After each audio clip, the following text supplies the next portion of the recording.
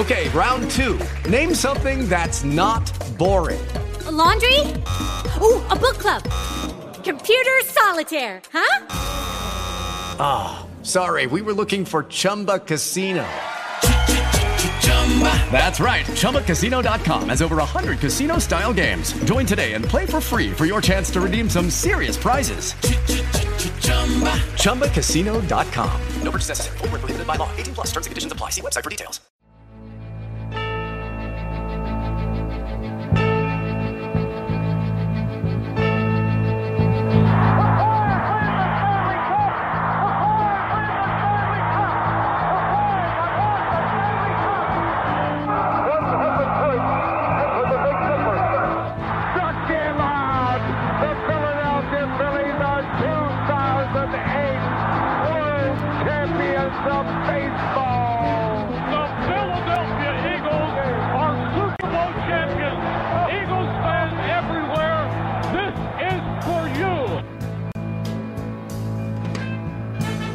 Now entering the game from Philly Press Box Radio, Bill Furman and Jim Chet.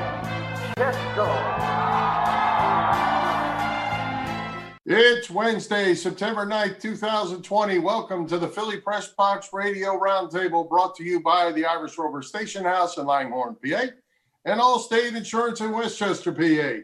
I'm Bill Furman. I'll be your host tonight, along with my partner, Jim Chet Chesko. Hey, Chet, the Flyers gave a valiant effort but ran out of gas in Game 7. The Phillies made a run, but their bullpen is still lousy. I don't know what's going on there. The Eagles kick off this season this weekend. We have predictions to make, along with some fantasy football. Did we mention the Sixers have some coaching rumors running around? And our Philly Press Box Hall of Fame broadcaster voting is still in progress. We got all kinds of stuff going on. Yeah, in other words, Bill, much to discuss. And let me just say this up front. As great as that Flyers Game 6 overtime win was last Thursday, that's how bad and disappointing Game 7 was. We'll discuss that later. Yeah. Well, they ran out of legs. But what are you going to do? But you know what, Chet? Phillies. The Phillies are a game and a half out of first place somehow. With the worst bullpen ever put together, it looks like. Thought they made some moves. Maybe things are going to get a little bit better. Not so fast. Yeah, but I mean, like you said, they're hanging in there. They're in contention. They're in second place. Boy, if they had a bullpen, they'd be running away with the division. But we'll talk about that. Yep. Well, we got a couple great guests tonight at Inquirer.com. Phillies beat writer Bob Brookover. I guess he's a beat writer still when you don't go on the road with the team, but we're going with that. And we'll have the voice of the Eagles, the legendary Merrill Reese, in the second half. We're going to put Merrill on the back burner, make you wait for our chat with the legendary radio voice of the Eagles, because we have our Birds season preview, plus Freddy Burns and fantasy football talk in the second half of the show. But we're going to talk baseball first, Bill. Let's get it going. Let's talk about it. Let's welcome Bob Brookover back to Philly Press Box Radio. Bob, welcome. Tell us about this bullpen mess. The bullpen is a giant mess.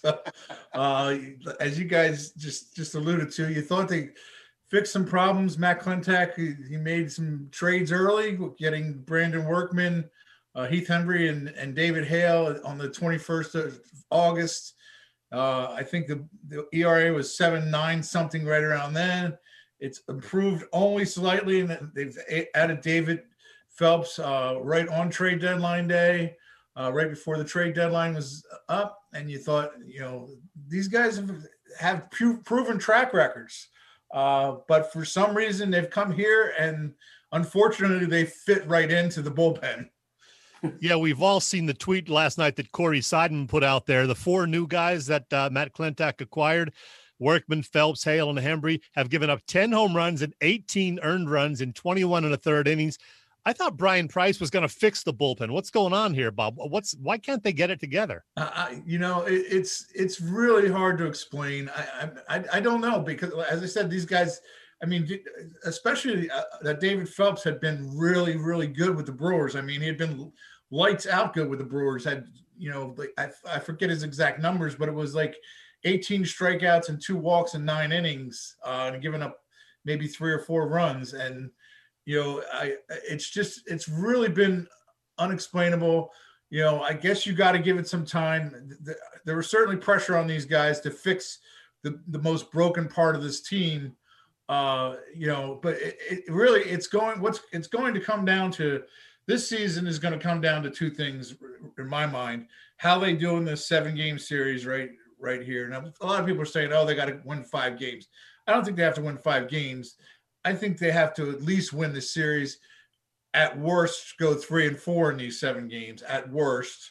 But they also, even beyond this series, the bullpen needs to get better. It needs to settle down. I mean, you alluded to Brian Price, but Joe Girardi also has the reputation of being a great bullpen manager.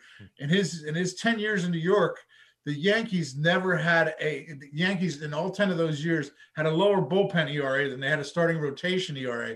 And he got a reputation. Obviously, he had one of the greatest relief pitchers of all time and had some great arms in that pen. But he got a reputation for really being able to handle the bullpen. And I don't pin this on him because it's almost like whichever button he pushes these days is the wrong button. Well, and that's what I was going to say to you, Bob. With the first group, it was like, well, these guys aren't ready for the big leagues. We've pushed some guys up too quick, injuries, blah, blah, blah.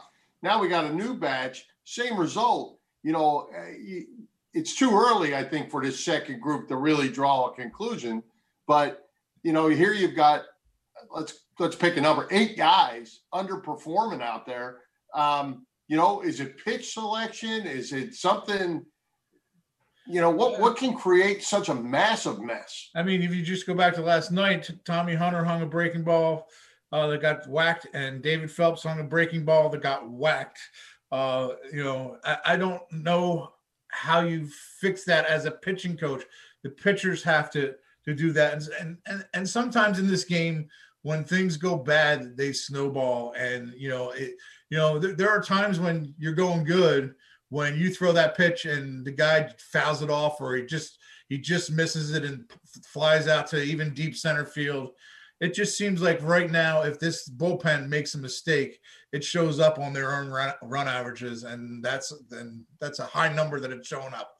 Yeah. Well, hey, let's talk about something a little more pleasant. Somebody who's been a little more pleasant. The guy who joined the team August 13th, in my opinion, is the most pleasant surprise this season. Alec Boehm looking like he's the real deal, especially in terms of his hitting.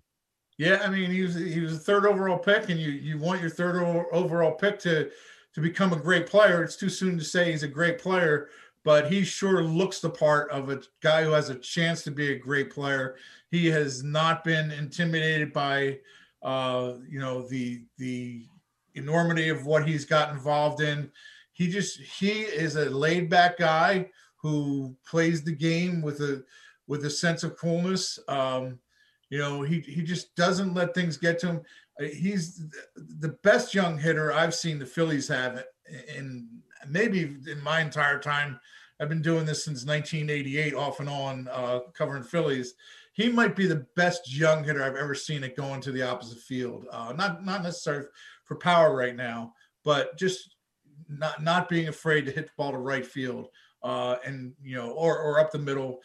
You love seeing a young hitter like that, because you do start to think, okay, right now he's just going to right field and he's not driving the ball. But one of these days, as he gets more in tune with, what he can and can't do, those balls he hits to right field are going to start going over the wall too. I mean, I still think this guy, in a full season could be a 30 to 40 home run hitter.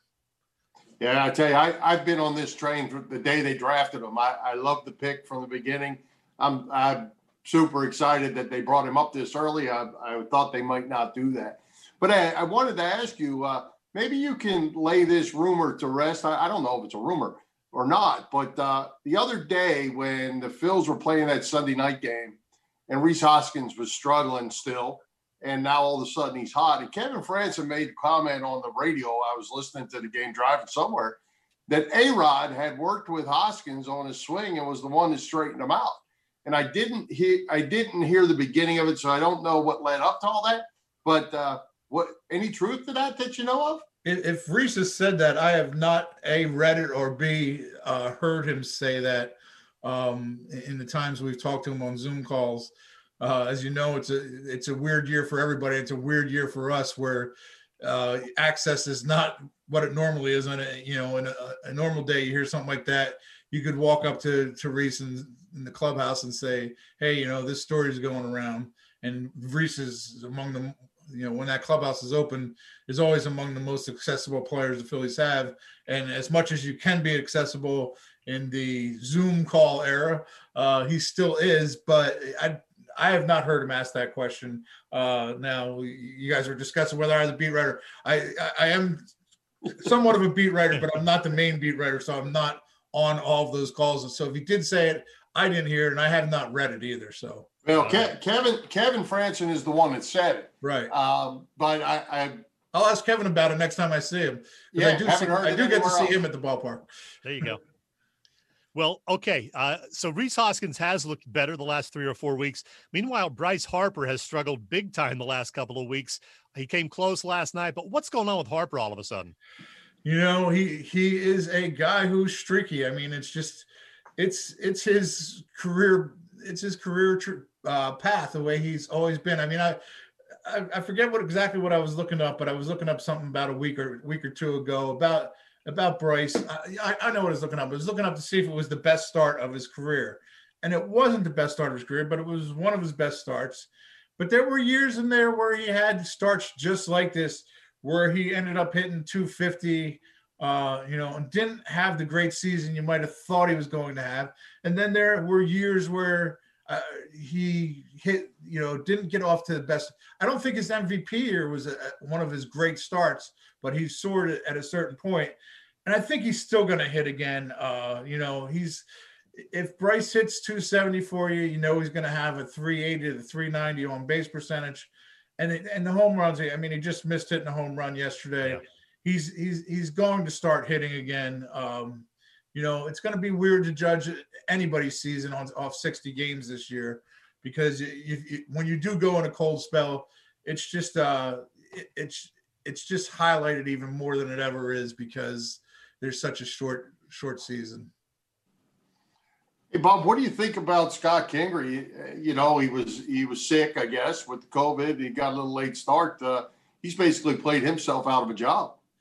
Yeah, for this year, I think he has. I was thinking about Scott the other day, and maybe the way he had. Well, it is probably going to have to be the way he gets himself back on the field, and especially in the eyes of Joe Girardi, is unfortunately for him, as the guy who moves around all over the field. And if he can start hitting, maybe he can get back to a regular position. But for this year, there's no way that you don't go with a Segura, Bohm, Hoskins, and Didi Gregorius in your infield for the rest of this season. That's what it's got to be. And if he's going to get any at bats, they're going to come in center field, where things are unstable right now with Roman Quinn and Kingery out.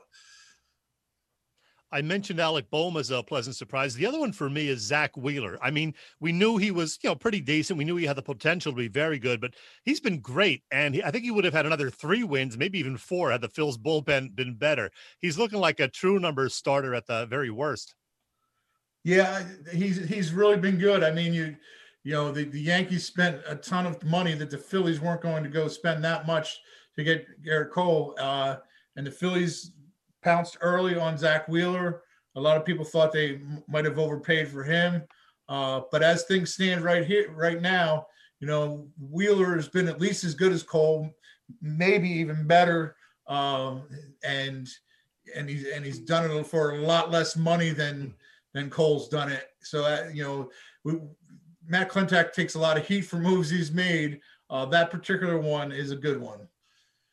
Absolutely. Well, speaking of moves he needs to make, the $150 to $200 million question, what's going on with JT and when are they going to get this done? I don't think JT is going to get done during the season. And if I'm JT, I've maintained this the entire time. If I'm JT, it's the season's 2.5 weeks from being over, the regular season at least. And the overall season is 6.5 weeks from being over, and 5 days after that, he's a free agent. you're that close to free agency, you probably owe it to yourself to go test the market in some way, shape, or form, unless the Phillies are going to blow you away. And that doesn't mean I don't think the Phillies are going to resign him, because I think ultimately John Middleton will be the guy who gives him the most money. I do think JT likes playing here.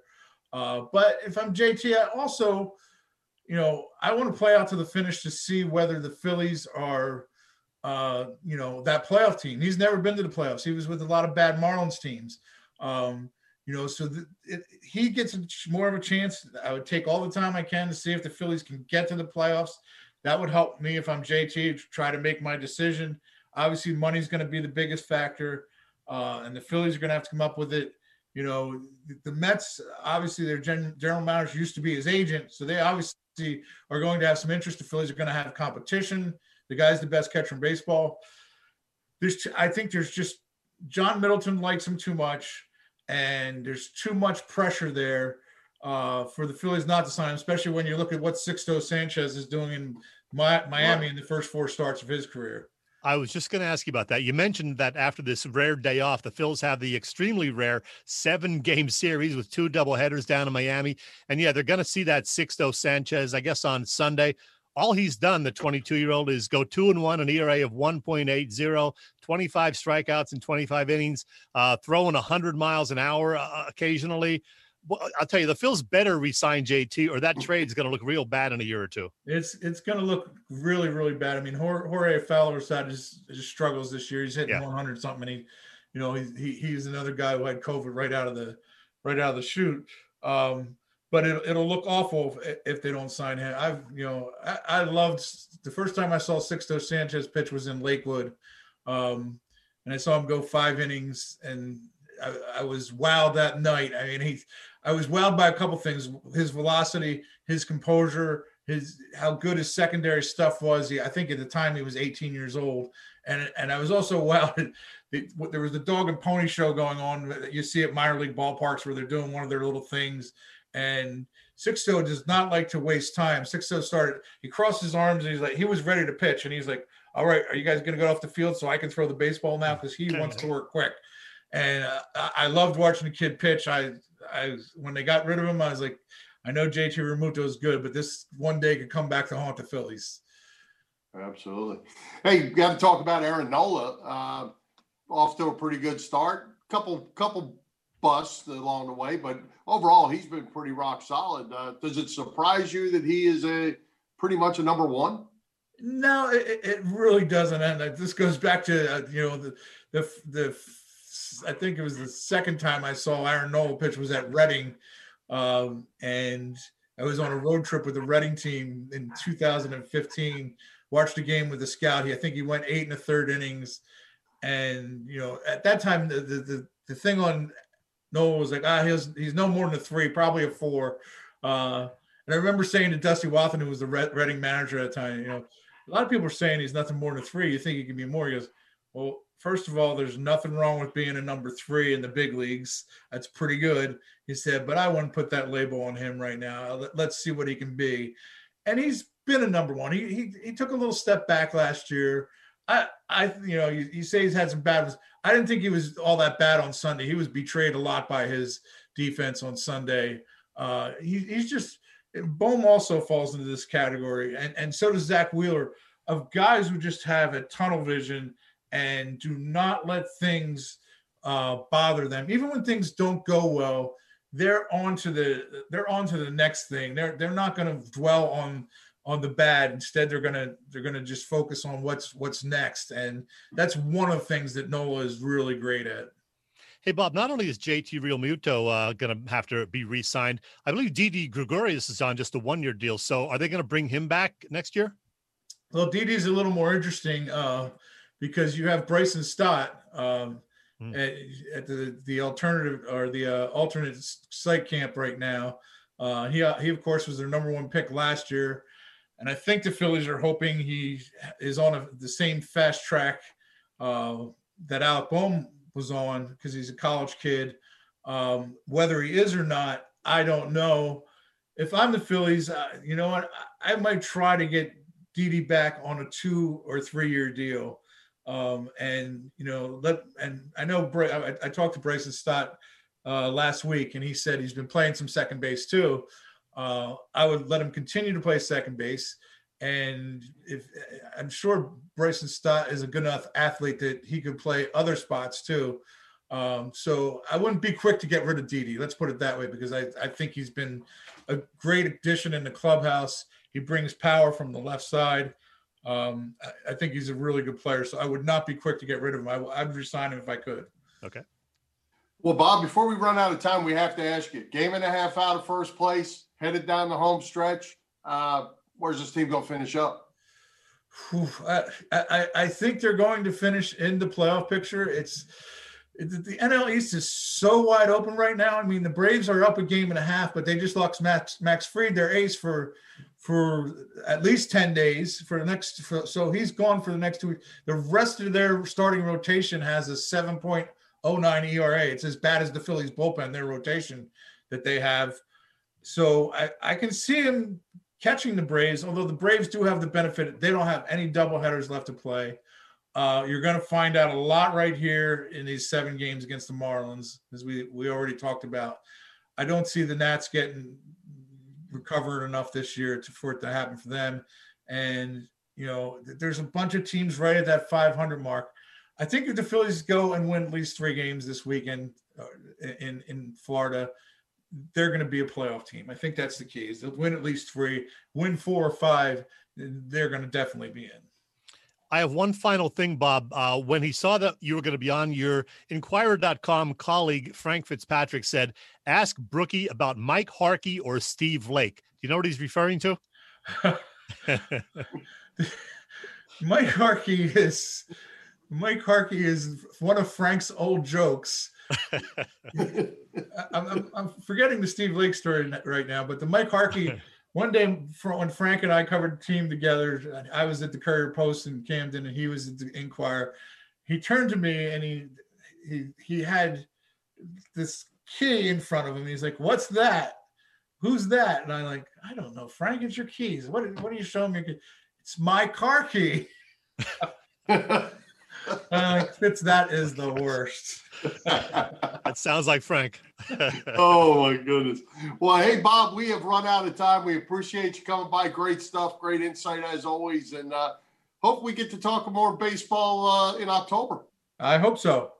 All right. Thanks for joining us. All right. Take care, guys. Thanks, Bob.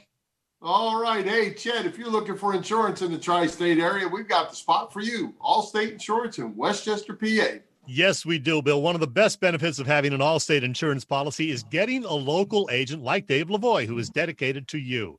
Building that personal relationship means you can work with someone who knows you and understands your family's needs, someone you can call when you have questions or need help. Dave is dedicated to protecting what's most important to you and your family. So call Dave today at Allstate in Westchester, Pennsylvania, 610-430-0700. Again, 610-430-0700. And Bill, on Thursday, it marks birthday number 70 for the guitar player who's heard right here, Aerosmith Joe Perry.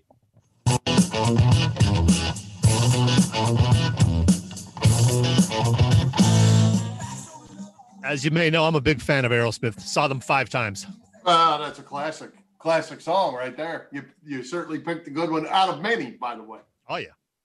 All right. Hey, Chet, just a reminder, our Philly Press Box Radio Hall of Fame broadcaster voting is underway. Got a little delayed, little technical issues, got it resolved.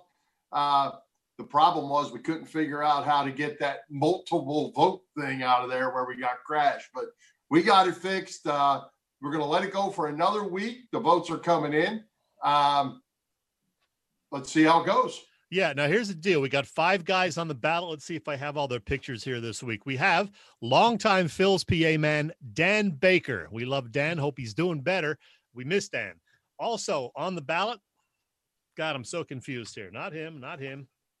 Okay, we have Lou Nolan, the longtime Flyers PA man, Lou Nolan. Speaking of a great PA man, there's 2 of them right there. A guy who's going to be joining us a little bit later on in the show, Merrill Reese, 44 years behind the radio mic for the Eagles. He's on our ballot.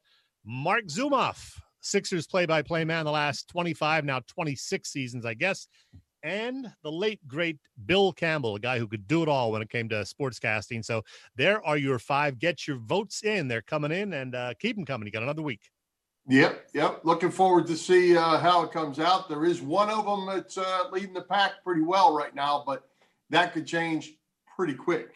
Yes, indeed. So it's easy to vote. Get your votes in. Yep, it's posted on our Philly Press Box Facebook page. It's on our Philly Press Box Radio website.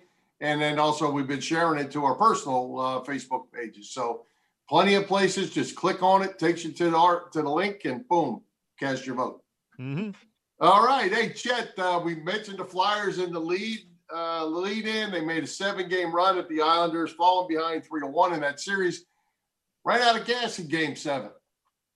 Yeah, how the heck do you come up with a clunker like the Flyers did in a 7th game? I mean, give credit to the Islanders. They were clearly the better team, not only in Game 7, but really over the whole series. The Flyers had to win the 3 games that they won in overtime. They were outplayed in a couple of those.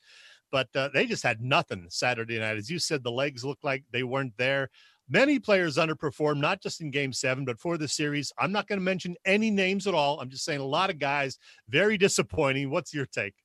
Well, I think the thing about a series like that is you use up so much energy.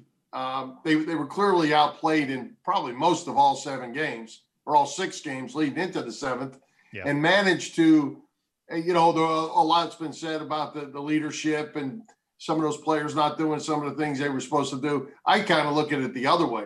The fact that they got to Game 7 was an accomplishment in my mind because they were up against a better hockey team. And, how that happens, I don't know. But what we do know, Chet, is Carter Hart is for real.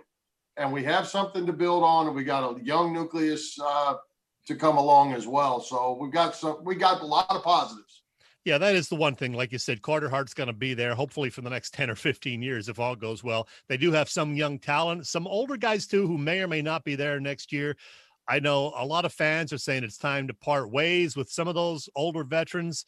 Nolan Patrick, we haven't mentioned. He missed this entire season with the migraines. I didn't even hear anything on him in terms of an update. So I don't know if he's making progress or not. They said he was a few months ago, and now I've heard nothing. So hopefully he'll come back healthy. Yeah, he never made it to the bubble or anything like that I'm aware of. We also have Morgan Frost down in the farm that we're getting ready and expecting goals to come from him. A lot of young players, good ones down there. The defense, those young defensemen got exposed in that series, I felt like, and they certainly need to get better back there. They left that back side of that goal open all series long, and the Islanders didn't miss it often. And we talked about it last week before he actually played a game, but how great was it to see Oscar Lindblom in games on Thursday and Saturday? Yeah. And, to the Flyers' credit, I mean, I don't think that was a gift. They, Oscar was ready to play or they wouldn't have played him. It wasn't a sentimental, let's throw a guy out there and maybe it'll boost us. They thought he was ready to go, and credit to him for working so hard and obviously blessed to be healthy. But credit to the Flyers for putting him out there. And discredit to Alain Vigneault. He went to the Andy Reid School of Challenges, 0 for 3 on challenges in this series. Well, you know what, though, Chet? Doggone, the first 2, he was right. He was right. Especially both of the first 2. The one that was in the goalie's pad, between the pad and the skate, was in the net. I mean, the third one now, that one, he put his team in a jam. I mean, that was a bad one, yeah. The third one. And but the first 2, the offsides was offsides. See, I'm not so sure about the offsides because, even the picture you sent me, I didn't think it was clear where the puck was in the picture. So I looked at it a couple of times. I didn't think it was that obvious. I actually thought it was offsides with my naked eye. When I saw it the first time, I said, that's offsides. Okay. It was certainly close. But, I think in a case like that, you got to be pretty darn sure before you put your team in a hole. And it put them in the hole in the other game when they scored a goal and then came back and scored another goal. And all of a sudden, they're out. It's over. So who are you rooting for now in the Stanley Cup playoffs? Well, I tell you what, Chet, having spent so much time in the Tampa Bay area, they are the most useless fans to ever come along. Front runners like you've never seen before. They get 5,000 people at a game. Now they're in the playoffs, so they sell out the building. When this happened before. Now I'm not a Tampa Bay fan because they're just front runners, and I can't root for the Islanders either, though. So you go from who's even playing the West? Is it Vegas and somebody? Vegas and I don't even know. I'm totally out of it with the Western Conference. Yeah. So, but anyway, good run. We got to get better. And heck, I want to see the schedule. They're not going to be back in camp in like a month or something. Yeah, are they on the regular schedule? Are they going to open camp again in a few weeks and then start play like Halloween or whatever? I don't even know. Well, they can't if they can't go back to their arenas, right? Yeah. I don't know. All right. Well, Chet, the NFL season starts tomorrow night. The Eagles face the Washington Redskins. Oops. The Washington football team in Washington. There's just no buzz about this season, Chet. It's amazing. Yeah, you're right. I mean, it is 2020, so it's just a reflection, I think, of the pandemic. People focused on other things. The protests, as you know, have turned a lot of people off. And, of course, there won't be any fans at the Link and most other stadiums. So put it all together, and, yeah, it's something of a buzzkill here this year. Yeah, I mean, it doesn't even look like as you cruise through your normal local papers on the internet. It just doesn't seem like it's got the reporters, doesn't have the number of reporters, the number of articles. Of course, as Bob said, you don't have access to these guys. So obviously there's not as much to write about. So, and the only thing you really get to know is what the team's telling you in regards to these injuries. Galen Rager, we think he's back. He wasn't supposed to be back. Miles Sanders, we don't really know about. So interesting stuff right there. Yeah, I think I'm going to get pulled in, though. When Sunday at 1 o'clock rolls around, I'll be there in front of the TV with an expensive craft beer, and I'll be watching. Well, I might be having an expensive craft beer, but there's a real good chance I won't be watching. But Wow. we'll talk about that. All right. Well, hey, let's move on. We'll get to that a little bit later. Hey, you had a chance to sit down with the legendary voice of the Eagles, Merrill Reese. Merrill's fired up for the season. Well, Merrill turned 78 last week, Bill, and even with everything you and I mentioned, it is Eagles football. So, of course, Merrill is ready. Let's play it. Here's our chat.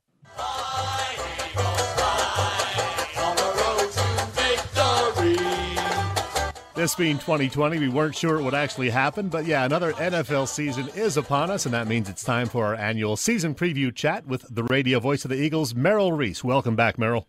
Thank you, Jim. I'm always happy to be with you. All right, you're about to begin season number 44 behind the mic, but this one is obviously different. Thanks to the pandemic and limited access to practices and the team in general, I don't think anybody really knows what to expect. I heard you say on your WBCB show the other day that you actually missed having preseason games. I always loved preseason games. Stan Walter used to say, when are these things going to end?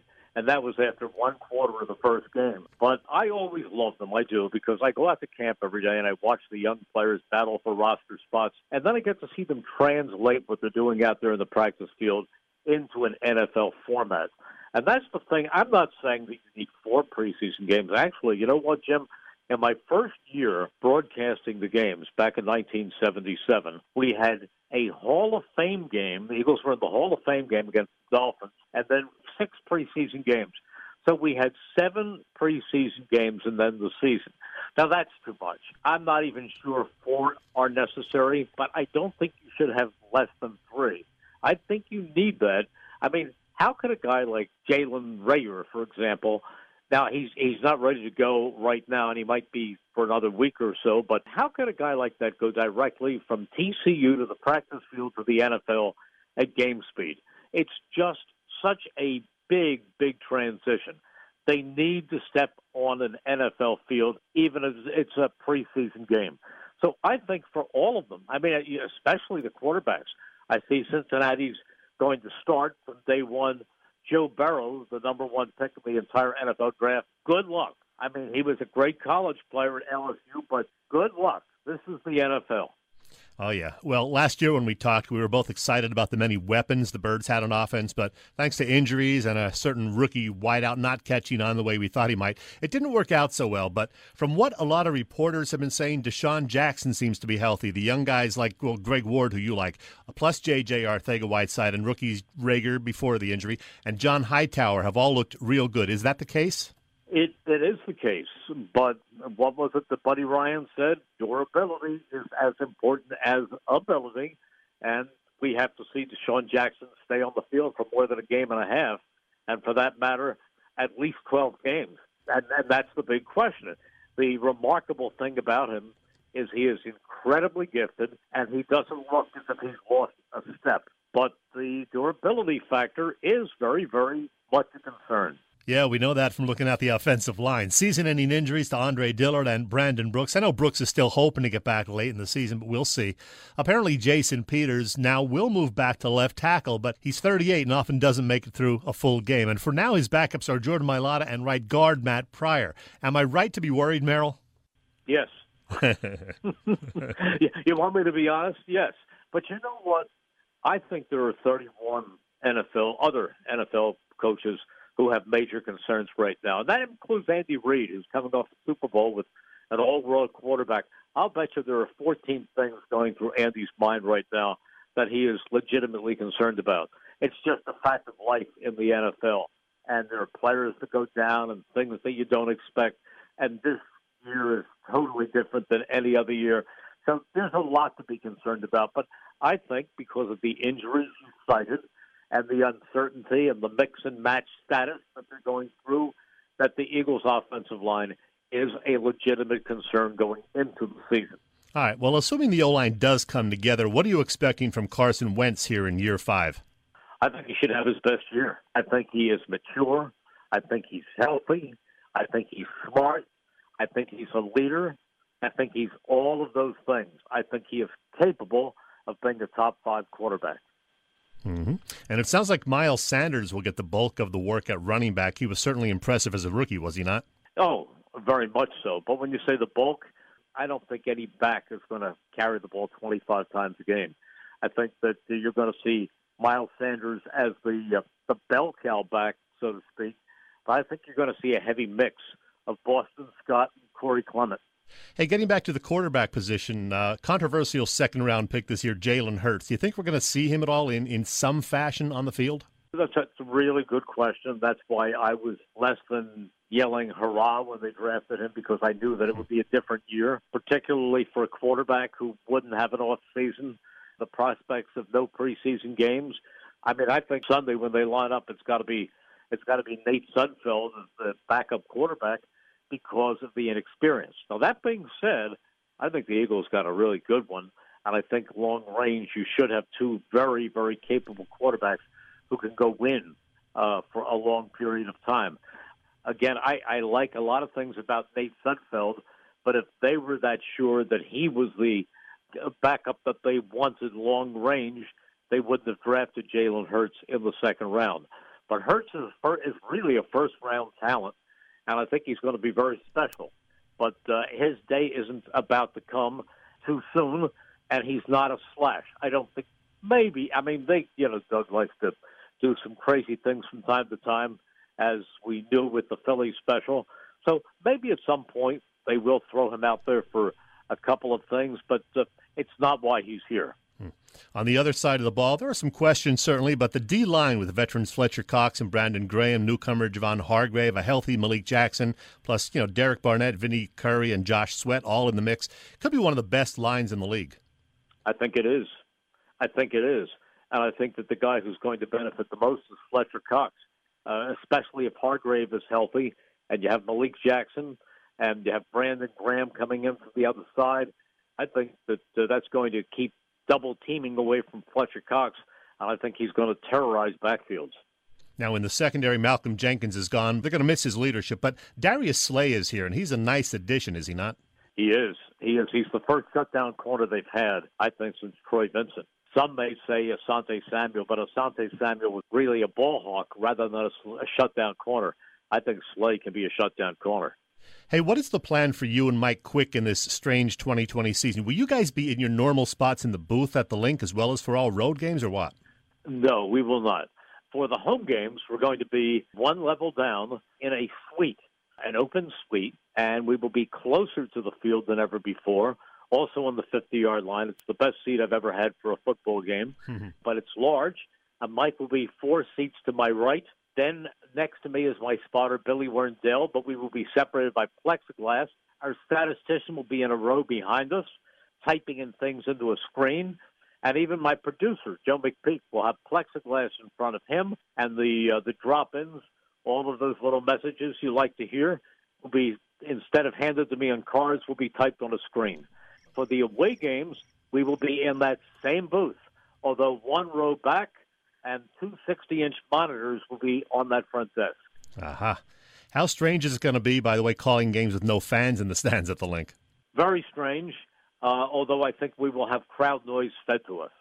Now, game 1 is down at FedEx Field. You won't be there, but you'll be calling the game. Home of the Washington football team. What's the over-under, Merrill, and how many times are you going to slip up and say Redskins?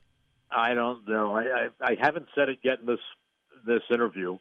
So that's a first for me. I think I'm going to put a little bowl and tell Mike Quick that every time we use the R word, we have to contribute $5 into the bowl. That'll keep me quiet. I love it. Well, both Washington and the Giants should be improved this year, but do you see the NFC East again coming down to either the Eagles or Cowboys? Absolutely. And I think the Eagles have a big advantage having the same coach and the same defensive coordinator and the same systems, while the other 3 have new coaches in those positions, and the Giants have a first-time head coach. Hey, one last thing. You mentioned Andy Reid earlier. How happy were you for Andy last February? Very. Andy's a great guy, and he will always be one of my favorite people, and I could not be happier. After all these 14 years here and the 5 NFC championship games, and this was his second trip to the Super Bowl, he is deserving. He's a wonderful coach. This will guarantee that he goes to the Hall of Fame. I could not be happier for Andy Reid. He's a great guy, and he deserves every minute of every bit of it. He's very special. I'm with you. And you're pretty special too, Merrill. Thanks for doing this for a 6th straight season here on Philly Press Box Radio. Always great to get your insight. Have a great season, and go Birds. Thank you, Jim. It's always fun to speak with you. Tell you what, man, I just hope that when I reach 78 years old, if I make 78 years old, that I am as energetic and fired up as him. He sounds like he's still 48 years old. He does, man. 44 years now behind the mic, and still sharp as a tack. And boy, I hope that, the Eagles do well this season, because Merrill is great all the time, but when the Eagles are playing well and contending, he's even better. Absolutely. Absolutely. Good stuff. And, we'll see how this thing all plays out from the personal standpoint. I'm not so sure. All right. Hey, let's welcome back Freddy Burns to talk fantasy football. We'll make some fearless NFL picks. Freddy, welcome back. It's Freddy Burns this year, not Fred Hugo. Same guy, different show. Hey, Freddy. What's going on, guys? How are you? Time out. I got to do something right here.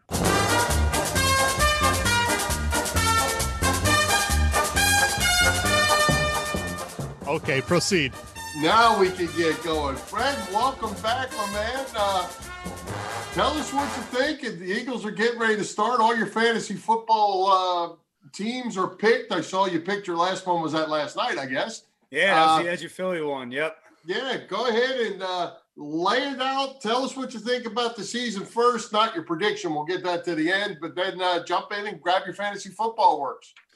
Yeah, it's tough week 1 with fantasy because you really don't know. You kind of base it off last year's defenses and try to figure it out that way. But, you have your rankings going into the draft, and then you have your sleeper picks, the guys you think that may pan out. I wouldn't advise starting them guys week 1 because they're sleeper picks for a reason. You don't know. They may or may not hit. So stick to your main guys, your Patrick Mahomes, your Lamar Jackson.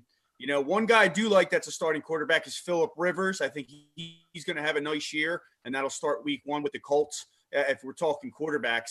You guys had asked me, I think it was last week. Was it last week? Yeah, last week. Yeah. About my sleeper pick that I really liked. And I said Antonio Gibson of the Washington Redskins. Well, lo and behold, the next day or 2 days later, Adrian Peterson gets cut. So I would say, especially in a PPR league, he's a guy you want to look at to play in like a flex type position. But other than that, you just start with your normal starting running backs. You know, Ezekiel Elliott, he should have a good game against the Rams. Move over to receiver. You got, I'm drawing a blank here. Oh my gosh. Brandon Cooks with now that he's over with the Texans, he moves into that number one role with the Texans. The Chiefs won the Super Bowl, but their defense wasn't the greatest all year. That's a good matchup. I also want to see Deshaun Watson without DeAndre Hopkins to see how that goes as well. There's a ton of football. I'm just happy it's back. As the season progresses, it'll get easier with making the picks on who to start, but I would just say go with your regular starters for week one. All right. Well, I tell you one guy that I'm really interested to see, Fred, and that's Lamar Jackson. You know, there's been guys that have been multi-purpose in the past. NFL coordinators have a way of making those guys become one-dimensional. They're great coaches, those coordinators. Whether Lamar Jackson is able to duplicate what he did last year, if he now has to become more of a thrower and less of a runner, I think is going to be really interesting. He's not going to run around the field this year like he did last year, I don't think. I agree with you. And I think his throwing, because I thought last year he wasn't going to pan out. I thought they had caught on to him for the year before. All he was the runner, but he did prove that he could throw the ball a little bit there. So we'll see what happens there. I agree with you. I'll be interested to see if these defenses adjust even more that he gets no running. Staying on the Ravens, though, another guy you made me think of, Mark Ingram's the number one back. I'm very curious to see J.K. Dobbins to take over that role eventually and be the guy as the season progresses. Shall we get to our week one picks, guys? Are you ready for it? Let's do it. We're going to go with I don't know if Chet gave you a heads up on this, Fred, or not. We might be catching you blind here, but we're going Steelers -4.5 at the Giants, Cowboys -2.5 at the Rams. Tom Brady and the Tampa Bay Buccaneers is our bonus game at New Orleans. The Saints are -3.5. And then we have the Eagles at -6 against the Washington Redskins. Oops. Sorry. There you Washington go. You did that football. on purpose. You did that on purpose. Who you kidding? Yes, I did. So who you like, Fred? We'll start out. We'll go Fred first, then Chet, then me. We got Steelers -4.5 at the Giants. I think you're going to see a better Giants football team this year. I think Daniel Jones may progress into a good quarterback, but I think the Steelers are healthy now. You got Roethlisberger back, fully healthy, James Conner, et cetera, Deontay Johnson, and then you got Juju. I think they beat the Giants week one. It might be close. I think high scoring possibly, but I'm going Pittsburgh here. Yeah, I don't think the Steelers are going to be great, but we know the Giants aren't going to be great. So even though they're home, got to take the Steelers in this one. There's a lot of people that are picking the Steelers to be great. I was actually a little surprised that I saw some people picking them, with a chance to go deep. I'm going to go Steelers anyway, just because the Giants are still the Giants, and now Jason Garrett's calling plays. That's true. All right, Cowboys -2.5 at the Rams, and Jason Garrett is not calling plays for the Cowboys. I think Mike McCarthy has a supposed new revamped offense. This is the thing. We didn't see anything. We haven't seen any preseason. We don't know. I'm going to go with the Cowboys here. I think Goff is going to continue to decline. And I think the Cowboys defense, though they lost some guys, it'll be enough to hold on. I think they beat the Rams. Well, yeah, and you know what's funny? They're playing in a brand new stadium out there, both the Rams and the Chargers, and no fans are allowed. So I kind of feel bad for the few fans that the Rams do actually have out there. But anyway, I digress. I hate picking the Cowboys, you know it, but I have to. Dallas -2.5. Dallas is going to win this one and cover. So, they're -2.5, so it doesn't matter. But yeah, Dallas is going to win. Cowboys week one winners. Yeah, and I hate to agree with you guys, but funny, Fred, that you said about Goff. I'm kind of along the same line. That whole Wonder Boy thing out there, I think it might have gone its course too. We'll see. I'm going to go with the Cowboys, and I think you'll see a big dose of Ezekiel Elliott in game one. All right, Tampa Bay Buccaneers and Tom Brady against New Orleans. At New Orleans, the Saints -3.5 in this one. I read a cool article about Brady learning Bruce Arians' verbiage compared to Belichick's and how much it's took him 19 years to actually have to do this. The Saints defensive backs, they got Malcolm Jenkins now who has aged but still played at a decent level last year. I'm going to take the Saints here. I think the Bucs are going to be good, and Brady may have a good year probably, but I think it's going to take some time to get rolling. They've had no preseason, no time to gel. I'm going to go Saints. Yeah, I have no idea who to pick in this one, but because of that, I just went with the home team. I don't know how much Brady's got left, but it's going to be fun to watch he and Gronk and, everybody else down there. But I'm taking the home team in this one. New Orleans wins. I am going with Tampa Bay, and it's not going to be close. And if it is close, the one guy that he does know is Gronk, and Gronk is always his out guy. So if it is close, it's Gronk's going to score the touchdown. Tampa Bay was good with Jameis Winston throwing 33 interceptions, whatever it was. They were good in spite of him until he finally passed them out of the playoffs. With Brady and these weapons, Tampa Bay is going to be really, really good. And they have a good defense. Wow. Okay. There it is. All right. And that gets us to the Eagles, -6 at Washington. I'm so scared about this game, and I've seen as low as 5.5 some places as well. Me too. I think the Eagles defense isn't going to come out and give up whatever it was, 17-0 last year. It's new guys. The defensive backfield is completely overhauled. Fletcher Cox is healthy. I'm very concerned about this offensive line. Lane Johnson, you don't know if he's going to play now. And Peters, even if he's at tackle, we talked about. Actually, he actually decided to move over to tackle. Thanks for being a team player. I hate to do this. I'm going to pick the Washington Redskins to win this game in a close one. I'm seeing the nightmares of Carson running. Everyone's going to blame Carson. It's not going to be his fault at all. He's going to be running for his life. The only way the Eagles can win this is by running the football. But I think if the Eagles do win, it'll be the Redskins cover, but I'm going to take the Redskins. All right, first of all, you're both getting fined for keep saying Redskins. You both said it like 4 times now. Stop it. It's the Washington football team. Come on, get it right. I did not do it on purpose, but I'm probably going to do it forever. Bill's just a troublemaker. I'm worried about this game too. The line went down from 6 to 5.5. I think I heard it might even go down to 5. The Lane Johnson thing is a real concern. And if he's not going to play, then I'm really, really, really, really worried. But I'm going to assume he's going to be out there. He's not going to miss week 1 if he's, even 60%. So I'm going to say the Eagles are going to have enough to get by. It's going to be a sloppy game. It's going to be low scoring. I have it Eagles 16, the Washington football team 13. Well, I'm going to go Eagles. You're right, though. It's going to be a slop fest. I feel pretty sure of that. But I think the Eagles, they still have too many weapons compared to Washington. I just don't think that the Redskins, Washington, I didn't do that on purpose.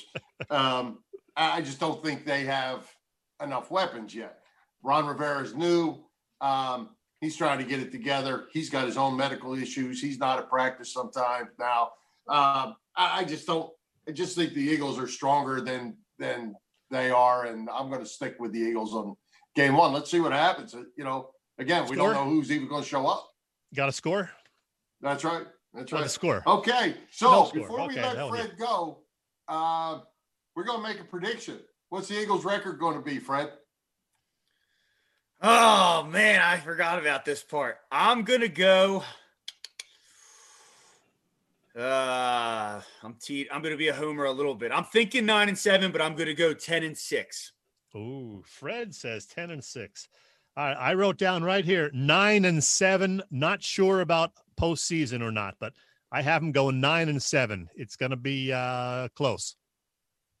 I'm going to say they're going to be 9-7 also. And the reason that I'm saying 9-7, I want to say 10 or more. Defensive backfield, still the defensive backfield. Don't know what's back there. shuffling the deck with players. Jenkins gone. That's a big loss. Offensively, I think they're going to be okay if they're healthy.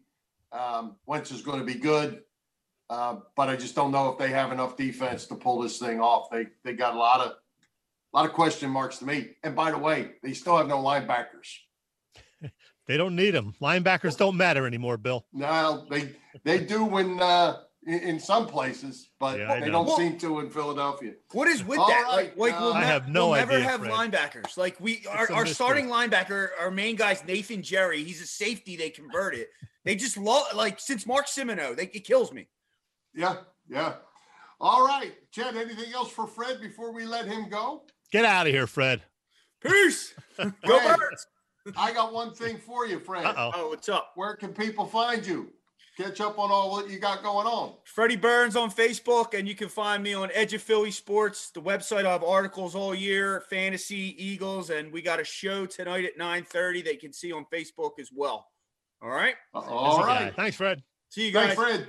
Hey, Chet, great guest tonight, and Bob Brookover and Merrill Reese. Who do we have coming to Philly Press Box Radio next week? And we have a schedule modification for next week, too. We need to get out there. Yeah, we're going to be on Tuesday night next week. Tuesday, not Wednesday. So Tuesday at 7, and we're going to talk more Eagles football, hopefully about a week 1 victory with one of our many football expert type guests. It's a guy we haven't talked to since last March, right about the time the pandemic was hitting the U.S. hard. Lo and behold, we're still in it, but I digress again. He runs Bleeding Green Nation. His name is Brandon Lee Gouton. Always great to talk to BLG. Plus, we will announce our Broadcaster Hall of Fame inductee for real this time. And Freddie Burns will be back for more fantasy football talk, and the three of us will see how we did in week 1, and then we'll make our week 2 picks. Yeah, that's right. Hey, Chet, we do have to give a plug before we go. We won't go into all the details of our website, but the YouTube channel is up and running. We keep posting some more things up there. We need people to like it and follow it, and a lot of good stuff coming up. Yes, and as a matter of fact, the interview with Merrill will be on there later this evening. So in case you missed it right now, you're busy, whatever, and you just want to see Merrill, we're going to have that up later on YouTube. And don't forget, if you want a fabulous Philly Press Box Radio t-shirt like Bill is wearing, go to our website and order it. Just message us. We'll get it out to you. There you go. All right. How about a parting shot for you? Because we're running out of time. We are. You know what, Bill? Sad to see right after our show ended last week that we lost Tom Seaver. And then a couple of days ago, we lost Lou Brock, a couple of great baseball Hall of Famers. And as you said, Lou Brock apparently was a great guy as well. And it was 23 years ago today, as you noted on Facebook, that Richie Ashburn left us. So another baseball great. And it was Roberto Clemente Day today. Yes, in Pittsburgh, they are celebrating that today in PNC Park, although no fans were in the stands to see it. And speaking of celebrating, Bill, we talked about this over the weekend on Facebook. This lady doesn't look like this anymore, but Raquel Welch turned 80 years old over the weekend. This is how she looked in 1966 and 1980. This one picture over here, this was in Playboy, and I don't ever read that magazine, of course, but I did manage to see those pictures. I thought that was her the other day on her 80th birthday. No? No, not quite. All right. Well, let's wrap this thing up, Chet. Let's thank tonight's special guests, Bob Brookover and Merrill Reese, our sponsors, the Irish Rover Station House, Bob Sullivan's LakeYourAge.com, PPCC 118 Raz Room, and Dave Lavoie of Allstate Insurance in Westchester, and Chris Furman on the controls tonight. Great job. For Jim Chet Jesko, this is Bill Furman. We hope you enjoyed the show, and we'll join Philly Press Box Radio Tuesday, September 15th at 7 p.m. You can see us live on Facebook or listen to our website, phillypressboxradio.com, on blogtalkradio.com/phillypressboxradio, on Google Podcasts, as well as Apple Podcasts and others. With that, let's say high hopes, Philadelphia sports fans, and let's go Birds. E-A-G-L-E-S, Eagles! With Lucky Land Slots, you can get lucky just about anywhere. Dearly beloved, we are gathered here today to... Has anyone seen the bride and groom? Sorry, we're here. We were getting lucky in the limo and we lost track of time. No, Lucky Land Casino, with cash prizes that add up quicker than a guest registry. In that case, I pronounce you lucky. Play for free at LuckyLandSlots.com. Daily bonuses are waiting. No purchase necessary. Void where prohibited by law. 18+. Terms and conditions apply. See website for details.